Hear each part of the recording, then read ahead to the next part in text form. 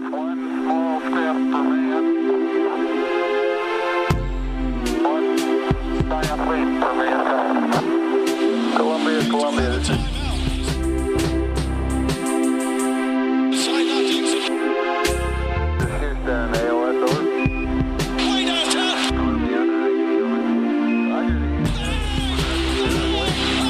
Setting up the flag now. Now you can see the stars and stripes on the.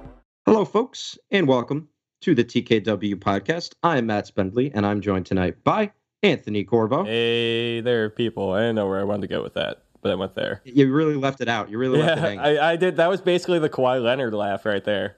I kind of started off hot and did just trail. And also, our good friend, Reed Goldsmith. Hey, guys. What's going on? What's up? So, fellas, not our normal crew. Kyle Maggio had a bit of an issue with taking off time from work, so he's got to be up bright and early. He's a hard worker, that Kyle Maggio. He is a hard worker. He keeps two dogs, well fed. That house is renovated. I wish Kyle posted more about those dogs on social media. That's the only thing I wish. If anything, Kyle needs to speak up about his dogs a little bit more because he just never mentions them. At least they have cute faces. They do have cute faces. If they didn't, we'd have a problem. Yeah. All right, so training camp underway. A lot of storylines, a lot of stuff going on around Knicks land. We've had from all the press conferences that went on to all the new players in training camp and new coaching staff. But very briefly, before we get into some of the training camp stuff, we wanted to ask Reed about his experience at last week's press conference. Reed went to the press conference that featured Fizdale, Mills, and Perry. That wasn't the open forum that they had with the season ticket holders. So I think it was like a Monday, a Thursday, and then they had media day, obviously, this week. So, Reed, impressions from that.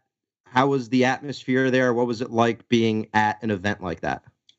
Yeah, I think the atmosphere right off the bat was that, when David Fizdale is in a room, every eye is just right towards him. Anytime he opens his mouth, everyone's just listening all ears. And that's just coming from just the media in the room, which is kind of crazy because then you try to extend that towards the players and especially young players that you really, while he's speaking, you're like, oh, I wonder if they're hanging on every word when they're in the locker room together. And that stood out definitely because a lot of what was said that day wasn't too new. So the biggest impression was that, wow, Fizdale really can command a room and that hopefully these young players are taking away a lot. He's remarkably suave. It even when you're watching on television, you can tell. He always says something. I tweeted this out after that exact press conference because he made some quip and the whole room started laughing. But he says one thing every time when I'm watching him speak or have a press conference that I'm like, wow, he draws you in. And we're trying not to. We're just trying to take it in. And he really catches you off guard with that. And you're like, wow, I just want to like this guy. It's his demeanor too, man. I was not even an hour ago. I was just back to back going through Mitchell Robinson and Kevin Knox Summer League highlights. And just there was a part of it where Fizdale was over on the bench talking to the commentators and everything like that. And just I wasn't even listening to what he was saying. I was just watching his arms move and the way he would talk, his face would move when he was talking about these players. He's just pure optimism, man. This group really meshes well together, I think. Yeah, it's a good compliment also to Perry and Mills, who are a pretty even keel, and which is what you want from your management and your front office. It's a perfect group for the message that the Knicks should have. Kyle and I have said this on the pod for weeks. We said it all summer, really. Since they hired Fizdale, they've been saying the same things, which is why it was so encouraging to see it through the eyes of the press conference. And we've seen them say, as you mentioned, some of the same kind of ideas have been the ones they're going back to, but they're important ones that they need to stick to. So no matter how Fizdale ends up coaching this team, at least they are saying the right things. And we've said this for weeks now. We haven't really seen a front office like this before from the Knicks, though, have we? There's no real comparison we can go back to. I don't remember any cohesive front office head coach tandem that's existed in the past. It's always been one or the other, or there's been a revolving door. The coach would be gone, and then the GM would be gone, and then the next coach would be gone. We talked around here about Donnie Walsh for a little bit because the Knicks had a bit of a renaissance when he was there, but there was no cohesion because they were still D'Antoni was kind of in between, and then they had Woodson, and then Donnie Walsh, of course, ended up leaving, going to Indiana. I don't feel like Donnie different. Walsh and Mike D'Antoni had a very strong relationship. Like I feel like Perry and Fizdale so far have just hit it off, and like props to Steve Mills for like sticking around this whole time, staying a little bit quiet. It's weird seeing him around the mix too when he's really the only carryover from the last few years. Yeah, I think they've allowed Fizdale also to be sort of like what we would associate a star player, but in a coaching role, where he's kind of the face of the franchise. And in any other franchise that was rebuilding and didn't have a star player already, like the Knicks do with Porzingis, he would pretty much be getting every headline, and he kind of always does already. So they've allowed him to like soak in media attention, while Perry and Mills have kind of just been on the sidelines, being patient and preaching that since day one. And that takes so much pressure off the players too. Because, like, think about KP's out. You have young guys with, like, Knox and Ntilikina and Robinson and anyone else who's trying to step up on the team. And now you have kind of Fizdale to take some of that media attention off them and let them kind of do their thing a little bit. The spotlight's always going to be on them. They're developing Knicks players. But it won't be every headline. You have this coach to evaluate and worry about. And I think he's handling that well. And it's infectious. You'll see when the players are giving their interviews, too. You can tell the energy levels just ticked up a bit. And this team is going to be bad this year, we know.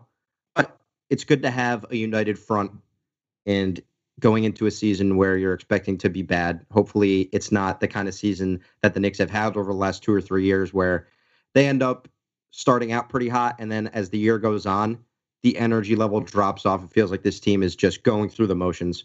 So I think they know what to expect to. I think the team is realistic, and I think the front office knows exactly where they're heading. So with that in mind, let's talk about some training camp storylines. The first one I want to start off with, because Reed and I had a debate about this in our Slack chat the other day, is the starting lineup comments made by David Fizdale earlier today. So essentially, the gist of what he said is that no one's promised a starting position. He hasn't been told by anyone in the front office who should start, no matter what they're getting paid, no matter what their experience is. If you earn your spot, you're going to play, and you're going to be a starter. So, Corbo, let's start off with you. When you're thinking starting lineup for the Knicks, who do you have in mind? What are some thoughts you have regarding that? It's an interesting place to start because I really it's coming in a couple of weeks. I think they're going to have to use preseason to really evaluate who fits well with each other and against a little bit of a high-level talent. But I feel like the only one who's probably got a lock on the job is Enes Kanter. Only because I feel like Mitchell Robinson is probably just a couple of steps away from being there. But I think he'll at least compete for it, so that's good. So I'm going to go Kanter.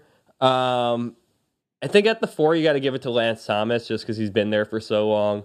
And everyone else that you're going to start there is probably more of a natural center. Right. I think Knox can absolutely take the 3 if he wants to go for it. I don't know if he's going to develop more into a 4 rather than a 3, but for now, I think he could certainly take that spot, and I think it's his to lose. If not, then you go guard heavy, and you could probably put Courtney Lee there. Other than that, it's got to be, I'd like to at least try Ntilikina at point guard again, and then Tim Hardaway at the 2 guard. If you got to move Frank to the 2, that's cool too. If you're going to start Trey Burke or Emmanuel Mudiay or whoever you want to go, that's fine. 1 through 3 is kind of a crapshoot. I think a lot of it's dependent on Kevin Knox. It's interesting that you mentioned Lance Thomas right off the bat, because I think Lance Thomas gets a bad rap from Knicks fans, definitely. But in the back of my mind, I would kind of consider Thomas for the 4 as well, because if you go back to Fizdale's comments, like from the very beginning, he mentioned Lance Thomas being a Draymond Green type for the team. And for people that know the Warriors, they know that Steve Kerr kind of unlocked Draymond Green. Yeah. But he used to not have a starting role. But when he did, he kind of further unlocked that team's potential. Yeah, not that I'm saying Lance is going to be Draymond, but he definitely brings defense and a 3-and-D mentality the team needs. He's a good defender he's a good tweener defender. He's not going to dominate dominate defensively in the post, and he's not going to be stuck on you on the perimeter.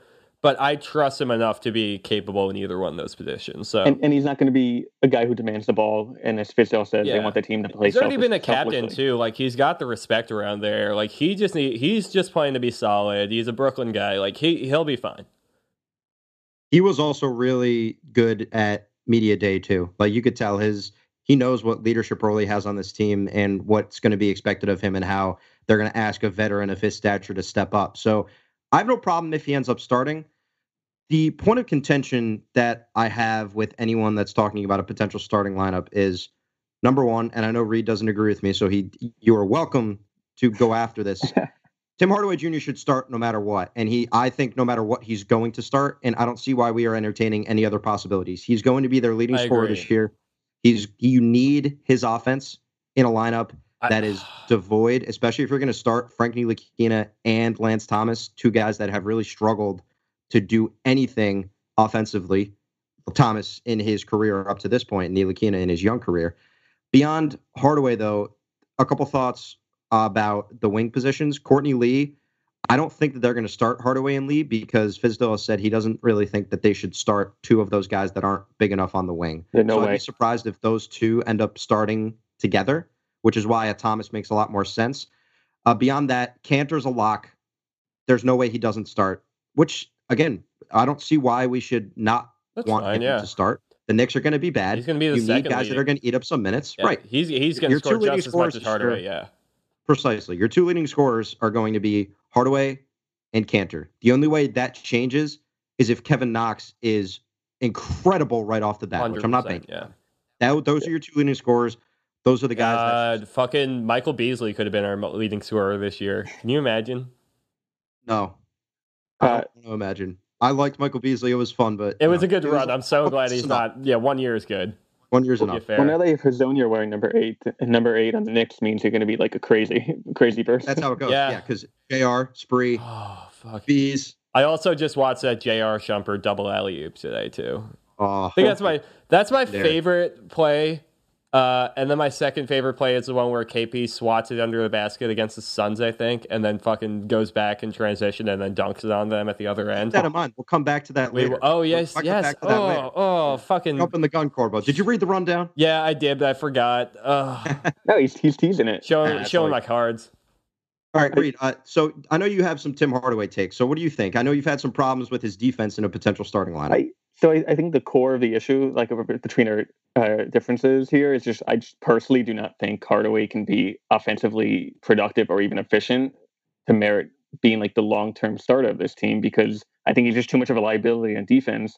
And then if his team is going to be without Porzingis on offense, he's just going to be a volume shooter that is just not going to be productive enough. I don't know. Do you see? I think you see him as more talented, and he's going to get out of those struggles from last year, right? Yeah. Well, let's look at his stats last year. He averaged 17.5 points on 42% shooting, which can stand to improve. He was 31% from three, which can also stand to improve. He was super hurt. I think, yes, he had some injuries, and I think people in general would say that Hardaway was bad last year. So if he's passable this year, what does that look like? That could be a 20-point scorer on 43 to 44% shooting with a 34 to 35% clip from three. His defense isn't going to improve, but this team is going to be bad. Man, so I just think like, all right, he's going to start, and I'm not saying do this in November, but like, God, when things start really going down the shitter around February or so, fucking, I would love to see what Tim Hardaway Jr. could do cooking in a 6-man role. Like, oh man, I think it would be so fucking sweet if you get these young guys gelling together in a starting lineup, even if it's not great and they make a lot of mistakes, and you get some of these vets cooking on the bench. Like, that would be fun to see. That's his destiny, right? I can't. A 6th man on a good team. Yeah, you could see him being a 6th man. That's a microwave off the bench. I don't know if he plays out his contract. How many years does he have left? Well, 3. A lot. Right? 3. Yeah, he has this year. So this is the second year of a 4-year deal. Yeah, I think by the end of this contract, he gets moved, and that's exactly what ends up happening. He is just cooking on a contender coming off the bench. What you said about the 6-man role is what I've been advocating for, because I understand where Matt's coming from. I think where he is right now in the second year of that contract, that like it makes sense that he's going to start, and I agree that he is going to. Like, he's probably that's where it's pointing to. But to me, he's going to get exploited by teams so easily. Like, any team that has a average or a little bit better coach is going to know how to abuse Hardaway on defense. It's going to be too much of a liability. But I agree with you, Anthony, that he could have transitioned into like this super 6-man role where he plays like a little bit more minutes than like would be the 5th starter for the team, and he can kind of cook. And like, if he's cooking in the game, then just leave him in and just let him cook, because.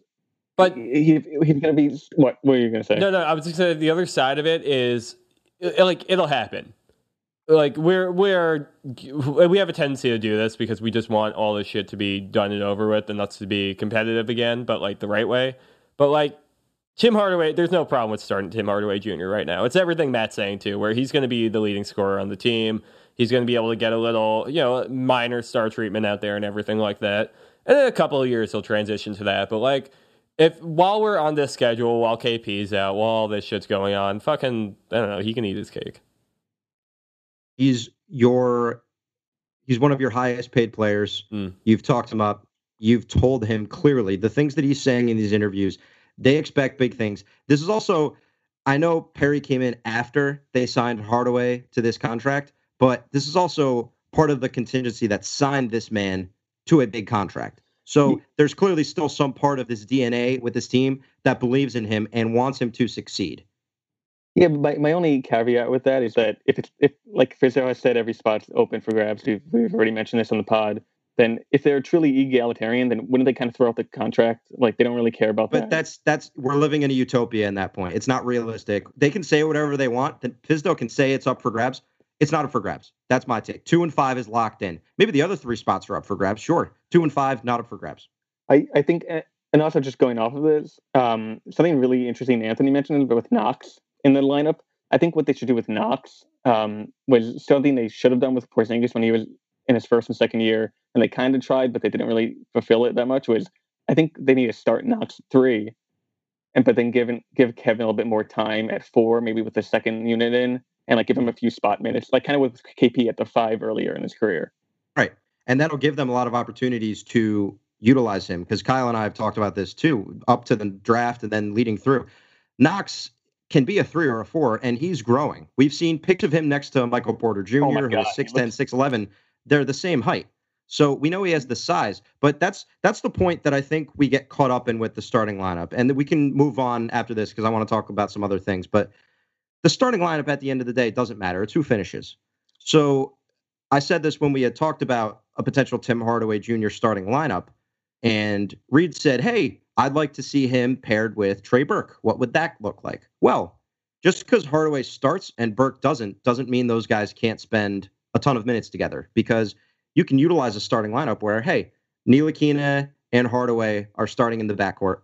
Ntilikina comes out with 5 or 6 minutes left in the first quarter. Trey Burke plays the rest. All of a sudden, you've got a bunch of Trey Burke minutes to go around with Hardaway. There's a lot of different ways you can move around the lineups to allow Hardaway to be put in a situation where he can exploit second units and have offensive players against him that can't take advantage of his defense as much. So that's on a coaching staff to pick and plug those guys that struggle on defense to end up utilizing them in the best manner. And then at the end of the day, it's about who closes a game for the Knicks. It's who's on the court when it matters. I'd also be really surprised if one lineup started more than like 25 games together. That's a great point, because we might see Courtney Lee make it 30 games for the Knicks and then he gets traded. We might see Ntilikina struggle immensely or get hurt, and Trey Burke's in there. We might see them try to say Moutier. And Fizdale's a first-year coach. We saw that last year too. Right. He's going to experiment. It's a great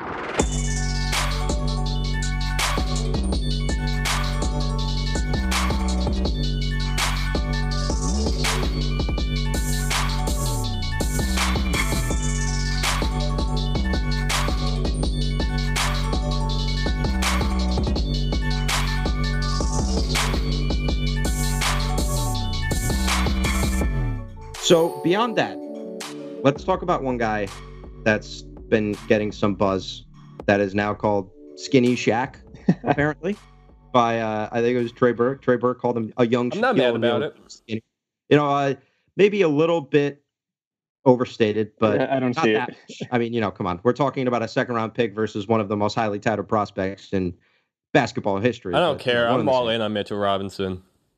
A lot of people are. We had some conversations today with people that are over the moon for him. And while I think that there's reasons to be optimistic about his future, we also need to dial this back. And Kyle and I have also tried to be realistic about Robinson because he's so raw. There's been a lot of questions about his maturity level, his ability to transition into the NBA. There's going to be a learning curve.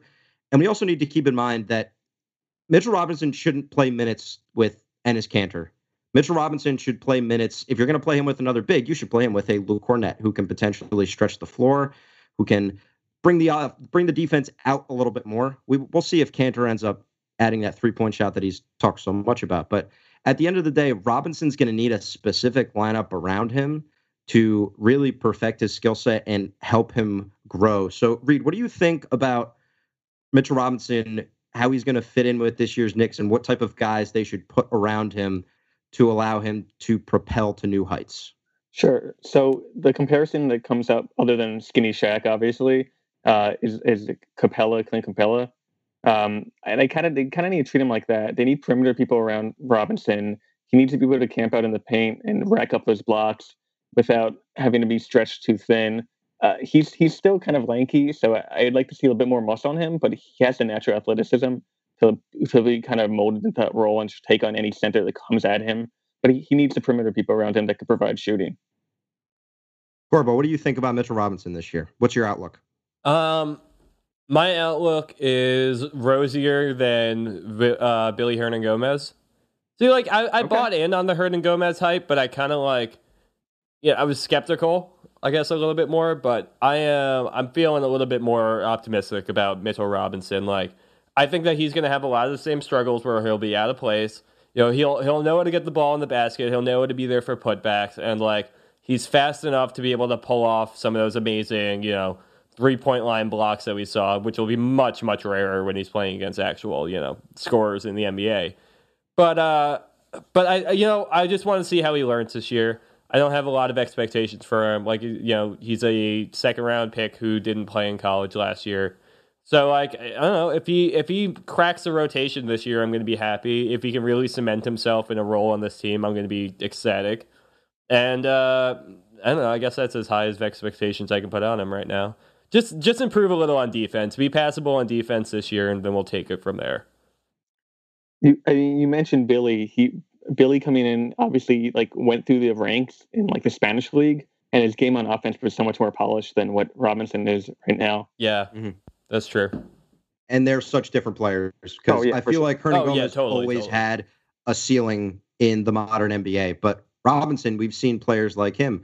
Reed mentioned a Clint Capella. We see rim runners like a Rudy Gobert excel in the right system and able to make an impact defensively. Robinson's biggest issue on defense is going to come right between the ears because he's going to need to pick up an NBA defense and learn the inner machinations that teams are going to throw at him. We saw in the Summer League, he was flailing his body out everywhere. He had some fantastic blocks. It was one of our favorite highlights from the Summer League, but it's not easy to transition into an NBA defense from a college defense. Yeah. From a guy that hasn't had to commit to a scheme for over a year now since he was in high school. And let's be honest, you know who was a great defender in high school? Amari Stoudemire. And you see how these guys struggle when they get to the NBA, especially big men. Rotations are impossible. If you really break this down, you look at what a big man is expected to do on a night-to-night basis.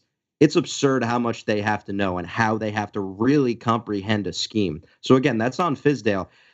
But the other side of it too, though, is he was a projected lottery pick. I know that shit went sour and he took an untraditional route to the league, but this NBA is becoming more and more untraditional as time goes on, and I think this might be a little bit more accepted as time goes on too. Anthony Simons did the same thing where he just prepared his body. So I'm not saying that this kid's going to be Shaq. I'm enjoying the hype behind it and everything like that. But I think that there's a lot of raw potential there. And the thing you said is correct. Billy had a ceiling because he was more polished and he was further along and people knew what he was going to be essentially. Mitchell Robinson is just so much more raw. No one has a full grasp on him because he's been so tight with how he shows himself. And I think that's why I'm saying I think the only true expectation that I can put on him right now is crack the rotation. That'd be really cool, and then we'll see where we go from there. Yeah, I think the biggest thing from that buzz and that story was less the Shaq thing, but just more that he's getting a lot of attention internally in the camp, and that for a guy who hasn't played organized basketball since high school, which is 12 or 14 months ago, that because he's making weight runs in camp already, that's just kind of huge. This has been talking about quite often because in the same article, you'll see that he said, we love his energy. We think that there's a misconception about him because he didn't go to college that he's not smart or he can't pick these things up. a lot of times for the best players in the NBA, they have just a heightened level of understanding of the game of basketball. And that comes from work, that comes from experience, a whole type of conglomerate of different things that they need to learn over the course of time. So with Robinson, the things you're looking out for this year are what type of point guards he's playing with, how much they're running him in pick and roll, and defensively, if he's just able to understand basic concepts. But we need to keep a couple things in mind. Number one, rookies in the NBA are 99% of the time always bad.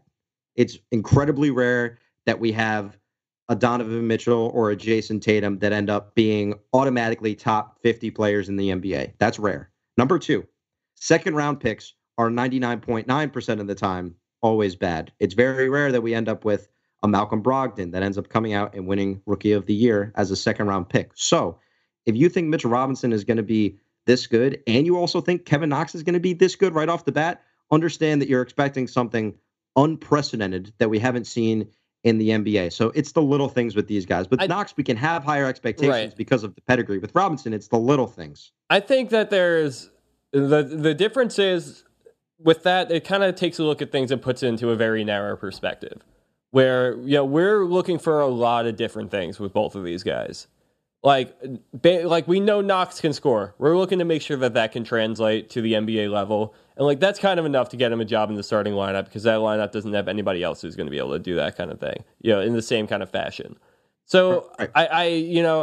I think it'll be easier to see him do the thing that he's going to do, but we're not expecting so much, we're not looking so much for scoring from him. We're looking for things like, his footwork and improving his defense and, like the same, like being able to read rotations and things like that and making sure he can get that. And then with Robinson, that's really the primary focus. Because I guess you do have a lot of similarities between the two because they're both offensively gifted. And you just got to make sure that they're able to understand how to operate within the terms of an NBA team. And, that's what you're saying where you can't put too high of expectations on them. But that's kind of what you want to be looking for at least. Yep, Matt, you kind of hit the nail on the head when you mentioned the point guard. I think a lot of Robinson's early development success is going to come from how they're playing him and what kind of playmakers are there surrounding him. And though a lot of it will come from Ntilikina, come from Burke, maybe Hardaway. This will be really interesting if they run him in pick and roll over and over again, try to get the mismatches going. You know what I'm worried about at this stage because the Emmanuel Mudiay ship, as far as I'm concerned, has sailed. He'll play this year, and I'm fine with that because he's still young. Give him some minutes. That's fine. He's bad. My worry is that if Robinson is your bench guy, and Mudiay in all likelihood will end up coming off the bench. I know there's already some rumblings. That's what I'm worried about. All of a sudden, you have this point guard that makes everyone worse on the court for his entire career. All of the numbers bear it out. We know he makes people worse. If you're playing that guy with your young, raw center, is he going to establish some bad habits? Is he going to struggle early on? That's a concern of mine. So I'll be watching that to see who he gets minutes with early on. Yeah, and just the last thing, and if that's the case, then you kind of just need to put him in the G League and just put even lower expectations because if the majority of his minutes are coming with the third string point guard on the team, then you're not going to see progress. Right. And Cantor's going to eat up a lot of center minutes anyways. We need to remember this, and we'll maintain Cantor and Robinson should not play together. That will create intense spacing issues because even if Cantor starts shooting threes, he'd have to hit an insane clip for defenses to really start to respect it. Playing those two together is just not a smart thing to do, and it's not something that I think we'll see Fizdale do much, especially early. So it's the little things with these guys. It's the lineups. It's the coaching decisions that are made that end up having a lasting impact on their careers. So let's talk briefly about our beloved sidelined unicorn, because there have been a lot of reports about how his energy level is up, and a lot of it's just training camp hubbub. We talk about everything. We find storylines that we flock to, but it's great to see Porzingis understand that he needs to establish himself as a leader for this young team. They have a lot of guys that are going to look up to him.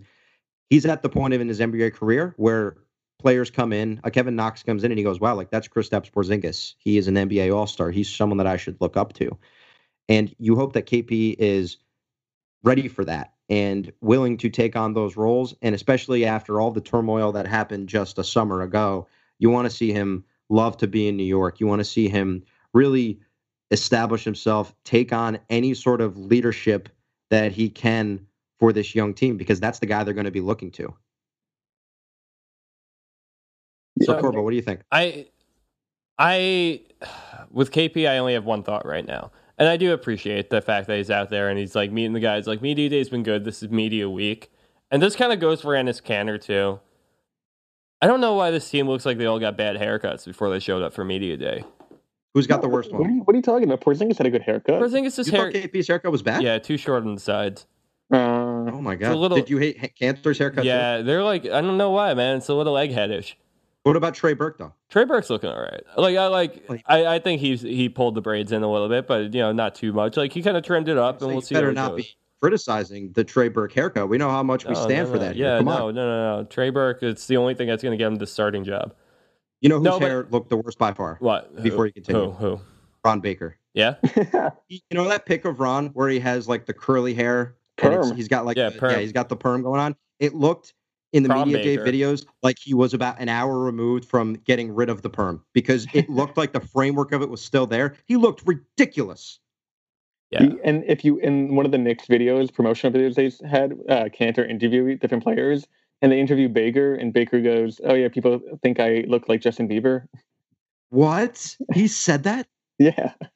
Oh my God. Baker doesn't look like Justin Bieber at any point. He doesn't even look like handsome Justin Bieber. He doesn't look like drugged out Justin Bieber. What is he talking about? They don't even have the same hair color. I don't know. That's offensive. I'm offended that he would even think that. And if anyone told him that, shame on you. All right, Corvo, go ahead. Whatever. Before you got us off on this haircut tangent about KP. All I was going to say is that I do appreciate the fact that he's been on the court. He's been rebounding. He's been passing. He's been doing, the little bit of work. I don't mind if he wants to go away from the team and chill out for a little bit too. Like, ball's in his court. He can do whatever he wants to do with it.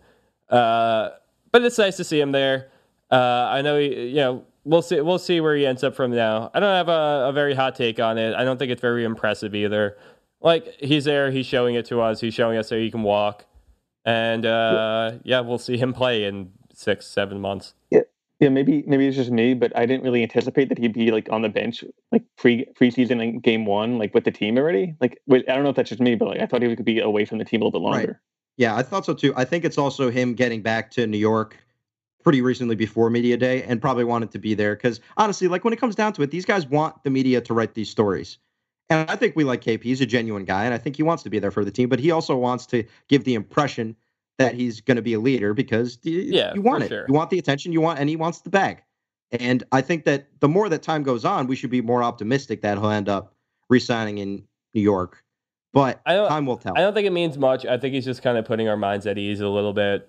I agree. He's just, he's just like, because otherwise you're going to have this cloud lingering over the team with like, where's KP? Why is he quiet with all of, if the team gets off to a wrong foot and Fizdale kind of has some question marks, it'll be like, where's KP's support for him and everything like that. Like, it's good to have him around. But, like I said, I just kind of want to see him play again. Yeah, it's funny that his brother is his agent manager, but they play it pretty savvily. Like, you'd think like someone in your family who's like your manager, maybe like kind of blowing it, but everything he says is like very well rehearsed. Yeah.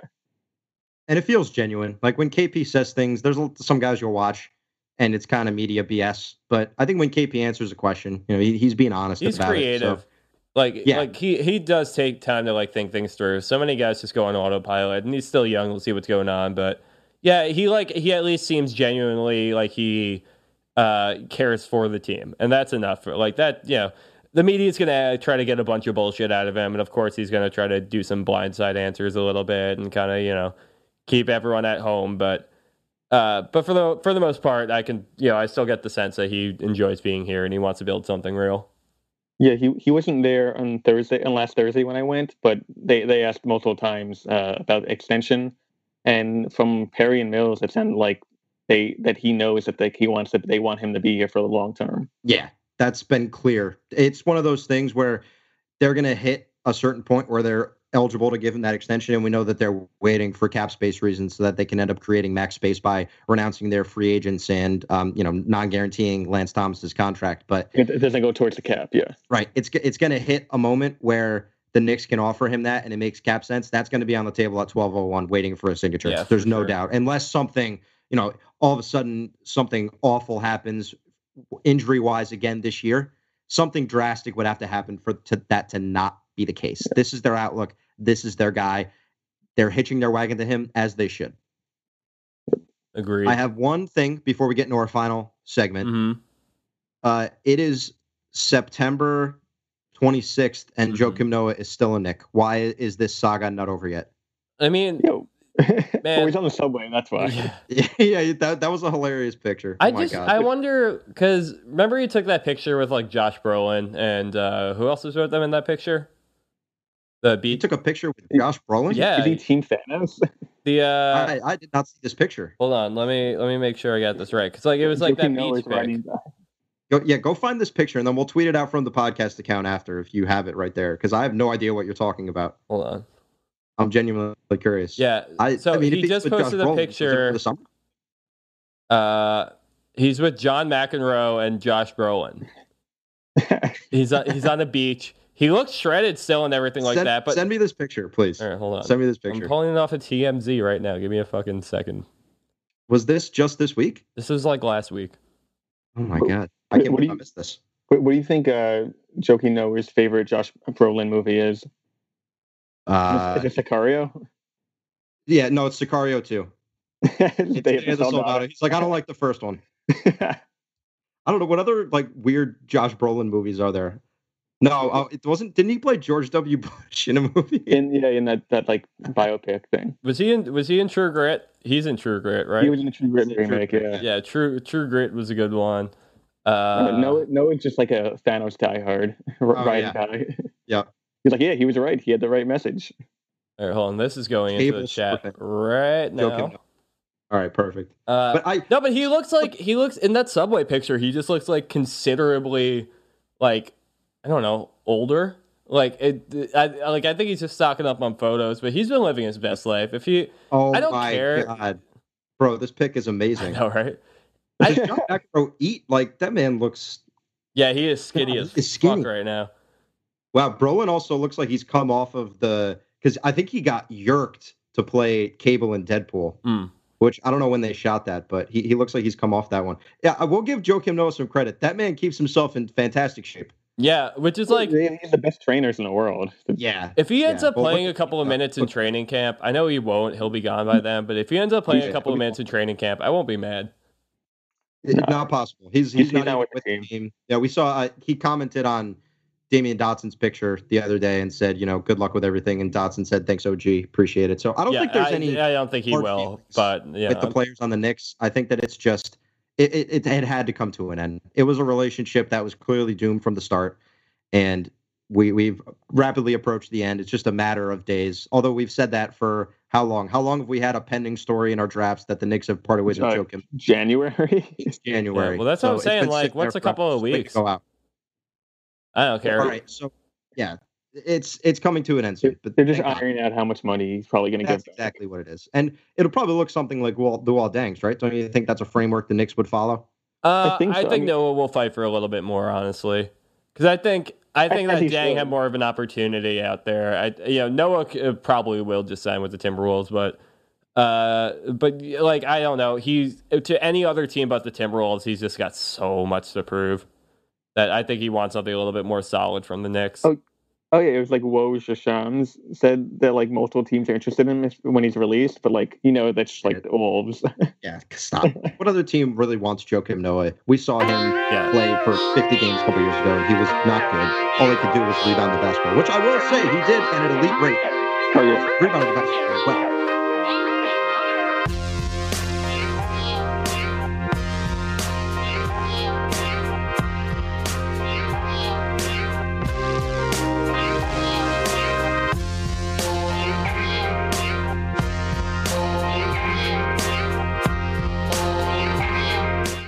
Let's close out because it is KP week here at the Knicks Wall. So we've had some great pieces come out from our writers.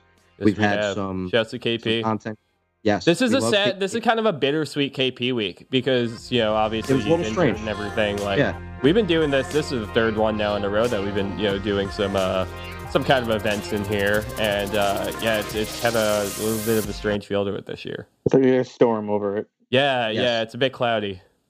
It's much different because last year I wrote a piece about what to expect from KP's offense, and this year, for example, we had a great piece by Eli Cohen go out that basically was just about KP's passing, but we can only grab from so much information because we missed him for 2 months at the end of the season. And then all of a sudden, you're always writing with the caveat that when he comes back healthy, if he comes back healthy, who we can compare him to, who's had these injuries, because we kicked off the week with what can KP do? When should he come back? Our next piece was what can he do to make biomechanics work? And how can he, oh no, I think we still have that one in the works, right? It's coming out soon. Okay, coming out soon. Yeah, I read it and I was thinking, but yeah, we've had at least 2 pieces have been about his injury. So it's just a totally different kind of mentality that we have with KP week this year. It's funny. I had to do a little bit of work in the site where I went back through a lot of our past articles and just had to do some like weird tagging stuff. But, I kept on reading headlines and like popping open some other articles, and I got to KP week from last year. And I read through a couple of them, and it's just, it's just tinted so differently this year. It's different. But all right, so just to close this out, we'll just take a few minutes here. We just want to talk about some of our favorite KP moments. And I just want to say my favorite KP moment was when, I don't know if I've told this story on the podcast. I probably have, but it's been a while. So any new listeners out there as we get into the season, I can remember watching SportsCenter in March of 2015, I guess, when the Knicks drafted him, right? Was it 14 or 15? 15. My God, yeah. The years just start to blur together once you graduate college. It's true. But I remember watching SportsCenter, and they're showing highlights of this guy, Kristaps Porzingis, and I'm sitting there with my buddy who's a big Knicks fan, and he goes, the Knicks are going to draft this guy. And I'm like, shut the fuck up. Like, it's just whatever. Like, it's not going to happen. So we have a laugh about it. And the months go on, or let's just say the weeks go on, because it's leading up to the draft, and you start to hear buzz that he's creeping up. And then it was a weird draft because you had Cat, and then after that there wasn't as many guys that you thought could go 4 because we had D'Angelo Russell and Julia Okafor. And during the draft, I said, give me Julia Okafor and I'll be fine. Like, I wasn't going to be thrilled, but he's the guy that I thought made the most sense. Dude, I still remember I was working. It was my first thing I was doing from the Knicks wall. I was making a graphic, right. Ryan reached out to me earlier in the day, and he was like, can you make a graphic for whoever we draft tonight? And I'm just sitting in my living room watching it, and I'm like, cool. And I'm literally in the process of making a Julia Okafor one. And he's just like, no, go Porzingis quick. And I threw one together. But yeah, I will never forget that draft. And when he got drafted, they said, Adam Silver says, Kristaps Porzingis.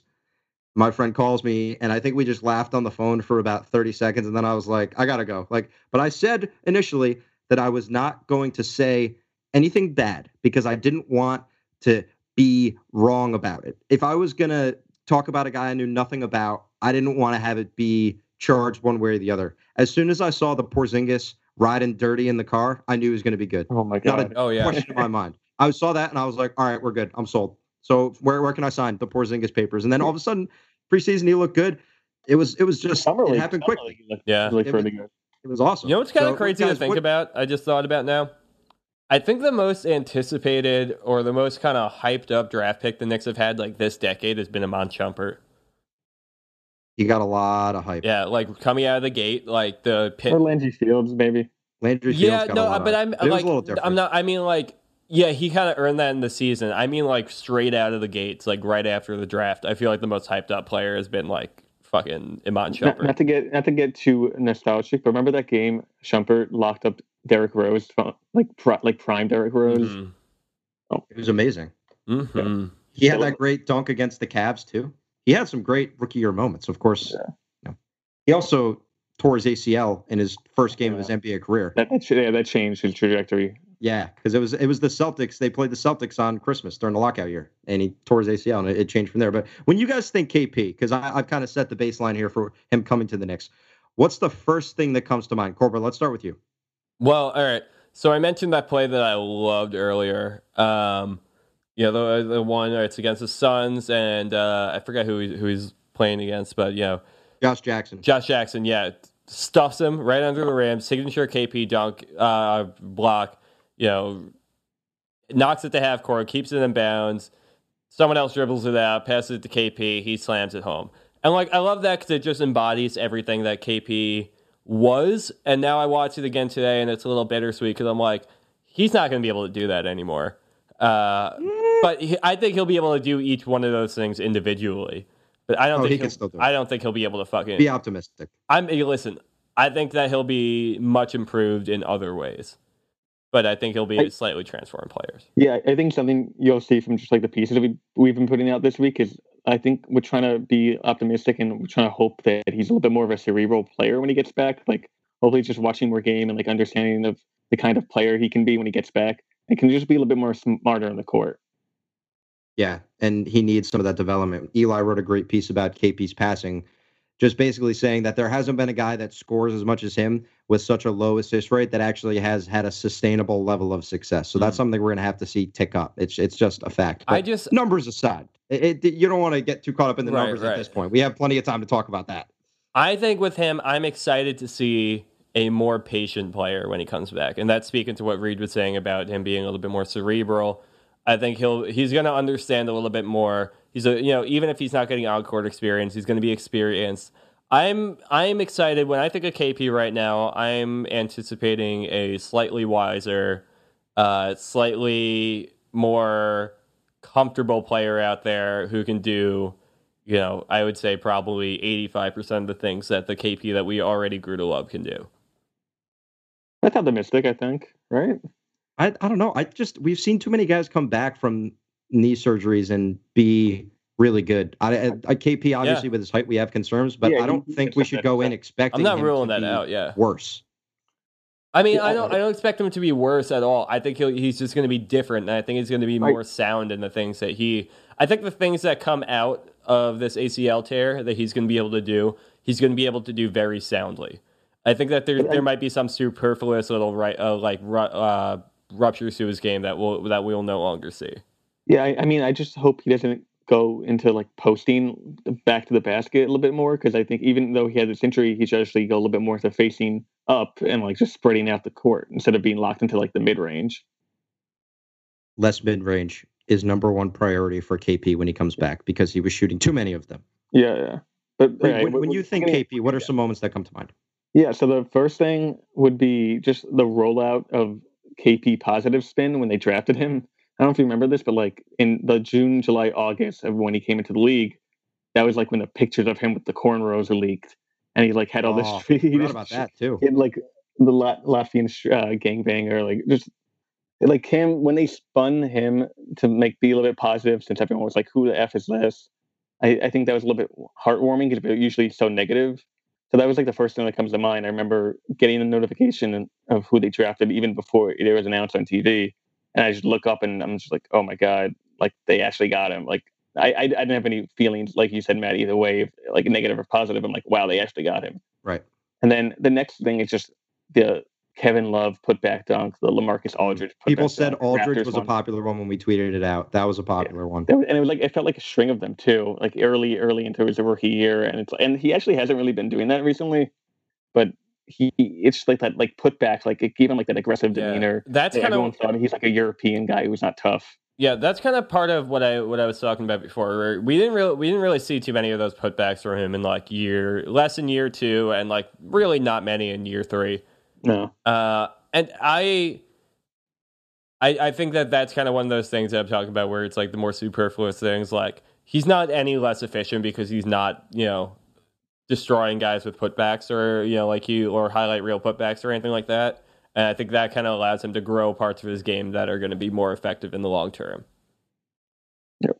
Another one people said was his almost game winner in Charlotte, which weirdly sticks with Knicks fans because it was a moment in KP that we were like, oh my God, this guy might actually be like really good. Yeah. Not just a good draft pick that they have, but he actually might have an outlook that ends up being super positive. And I can remember it was one of the more exacerbated I've been when it didn't work out for the Knicks. Like I was very upset because it was like, oh my God, like it was so close. And it's this rookie that they just got that almost hit a game winner. Because that was a few people answered that, which I thought was interesting. Yeah, I thought it's absolutely right. Matt, I was actually going to say that next. Yeah. No, I think that sticks out. And I'm like one of those fans, like you just mentioned, that like sticks out for them. It's because like it was something that you felt that you really wanted him to get, even like in a meaningless season. It was something like you really want him to have this iconic moment in his rookie season. And I'm a little bit of a truther for that, because if you look really closely, like there's a little bit of the shot clock that went off, and it was a little bit, it was like red around the basket before. I tweeted the pick out. Oh, you did? Yeah, yeah. Yeah, so I'm a little bit of a truther. I think it should have counted, but maybe that's just me being like, oh, I want him to have this moment. But yeah, it wasn't one of those moments. Like, wow, he could really make a difference. It's damn close in the picture. It's damn close. That's my tinfoil theory right there. I also, Joe Nardone, our good friend and TKW Podcast Network colleague, tweeted something. He tweeted the "Keep Calm Like Kristaps Porzingis" video, which I don't know if, for those of you that haven't heard that, number one, where have you been and why did you never see this amazing video? And number two, I had this on my party playlist in college. Enormous hit. There was another rap video of him too. Right? Yeah, the fucking Latvian one. That one was so good. I put that one on replay. I mean, it was terrible. That one also unbelievable. That there was both of them. But you know what the best? The Latvian one, if you look that one up, the translation into English is unbelievably funny. And someone translated it out there. I think it's on YouTube. Does KP hold the record for most rap songs about him before he like even finished his rookie season? Yeah, like I don't know how many rap songs are there about Luka Doncic. We might have to tally them up. That's gotta be, Mo Bamba. No, Mo Bamba's got the most popular one before he's played. Wait, true. Can you explain that to me? Because I've seen that, but I haven't heard it. Oh, it's just a song, and he's just like, you know, I'm a baller like Mo Bamba. I listened to it like 2 times. Like it's a very, you can tell like it's just like a college party song. That's what it is. Yeah, that's it kind of smacked when I listened to it. Kind of enough to give him rookie. It's not when I go back off into. Yeah, we'll see. Any other KP moments we wanted to mention? Oh man, so many to choose from. I don't know. Do we want to talk about the day that it all went down, or are we just gonna? No, it's KP. Let's keep live in bliss. Let's live in ignorance bliss. Last November, that back-to-back Pacers Hornets comeback victories that stands out to me because one of them was a 40-point game. But not even just the scoring total to me. It was just like a grit and like the comeback mentality that they had. And like also that was one of the fourth quarters that Frank played the entire time. And when he was on the court with KP, they looked so good together. Wow. Yeah, that was the Pacers game more so.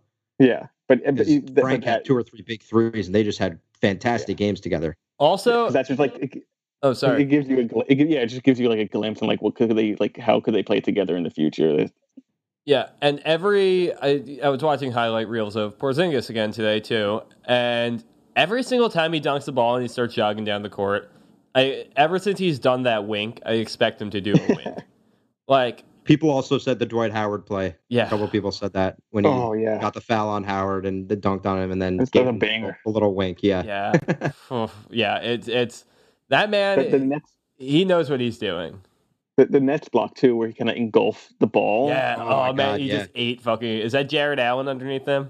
No, I thought it was like Dinwiddie. I thought it was a guard. Maybe I'm wrong. Oh really? I thought he like engulfed, like he ate. We might be talking about a different place, but there's one where you're like, there's like a guard who's on him. Like he manages to pump fake, get the guard in the air, and then drives past him. He's like right on the right baseline, and then one of the Nets center. I can only see a fro, so I'm assuming it's Jared Allen. But like came in close underneath the basket doing contest, and like it didn't matter. KP just like did that thing where he like puts his arm all the way up and like hooks it down like he's just like the Grim Reaper with the sickle and just took it down. That's it. Like KP dunk is so special and exclusive to him too that I really hope that takes off. That I think of that a lot with them too. Yeah, I remember that one. The one I was mentioning was a block. He was kind of baseline. I think it was on Dinwiddie where he kind of palmed the ball. Brought it down to his hip. Oh. Yeah, that was I think I was making a merch video for TKW a couple of months ago, and I don't know if it made it in there or not, but I was like I slowed that down and like tried to do something where he just it like engulfed the ball and then like faded out to like our logo afterwards. Yeah, it's also really hard to look as cool as KP does when he dunks with him being as tall as he is. He makes dunking look abnormally cool for his height because being a 7'3" guy, it shouldn't look that cool to dunk. And that was one of the first things watching him that I was like, holy shit. it actually looks fun when he dunks, and it makes me scream at the top of my lungs rather than, when you get the other tall guys, you had the Sean Bradleys and the Yaos, like those guys are just dropping it in the hoop, and they were a comparable height. It's his athleticism and just sheer ball handling too. That was one of the first things I remember too. I think because when he was coming up, he never even like considered himself a power forward center. He always saw himself as like a slasher guard. Absolutely. Yep. Like going even back to the cornrows is because he wanted to model himself after like Melo, or even Kobe he mentioned early in his career. And that's what I love from him too, is he's just basically a center, 7'3", but he's like a slasher too, and that's like really when he's best, when he's just like give him the ball in transition and he's gonna dunk it in your face. Absolutely. All right. We have indulged ourselves enough. I have one last. I want to get one last. You got one last one to send us off. Yeah. All right. I just want to know from Matt real quickly if he's watched any Rangers preseason so far. You know what? They've aligned with some important Yankees games / podcast / other TKW stuff. So I haven't watched as much since the first game, to be frank. But I do keep tabs. Well, Anderson's a stud. Yeah. Feeling real great about him. We got 3 real good centers coming around. I just a lot of potential on this team, and a lot of potential to finish last in the division too. So let's get that high draft pick. I think we might have said this when you were on last time, and I don't know if it was on the pod, but the Knicks and Rangers have a similar outlook this year, in that they're both going to be bad, but people feel like they're generally on the right track. Race to the bottom. Hey, at the very least, our mascot isn't Gritty. Oh, dude, that you don't like Gritty? No, I do. I do love Gritty, but man, I got a story for Gritty. off There's air. like anti-Gritty people, but there's also like the ironic pro-Gritty people. That's how everyone should be. No, that's the best way to consume things, is ironically liking things. That's the best way to consume any sort of medium like this. Any sort of thing that is ridiculous. The googly eyes. It's perfect. I just love the fact that the Rangers got a little puppy mascot this summer. Oh my God. It melts my heart. I'm not even much of a dog person. Oh man, I can watch that dog do whatever for hours. Like I can just literally waste a day watching that dog fucking run in a circle. And that's then so funny. you It came right up on my trying to be feedback Kim right as you said it. Kardashian. Oh yeah, I saw that too. Yeah. And for those of you that haven't seen Gritty, go ahead and look that one up. It's nightmare fuel, so be careful. Yeah, look up. Have the Knicks ever had a mascot? Father Knickerbocker. I don't know. It would just be a Knickerbocker with a huge fat ass, like their old logo was. Well, what would their? This would be another tangent, and we're going to be opening another can of worms, maybe for another time. But what would their mascot be? Oh, I want to know what people think of this. Like just like Ditas and Mira. Yeah. All right. Here's what we'll do. Tweet us what the Knicks mascot. We'll have a discussion tomorrow on our Twitter account about who should be the Knicks mascot. So let us know. We'll have plenty of stuff going up on the Twitter. We'll have some conversation. So other than that, we got a lot more stuff. That doesn't make any sense. We got a ton more stuff coming out. KP week rolls on. A couple more days left. Training camp rolls on. Guys, preseason game in 4 days? We're going to have actual basketball. Jesus Christ, for real? Fantastic. Yeah. So keep on the lookout for that. Other than that, guys, great talking. We'll see you later.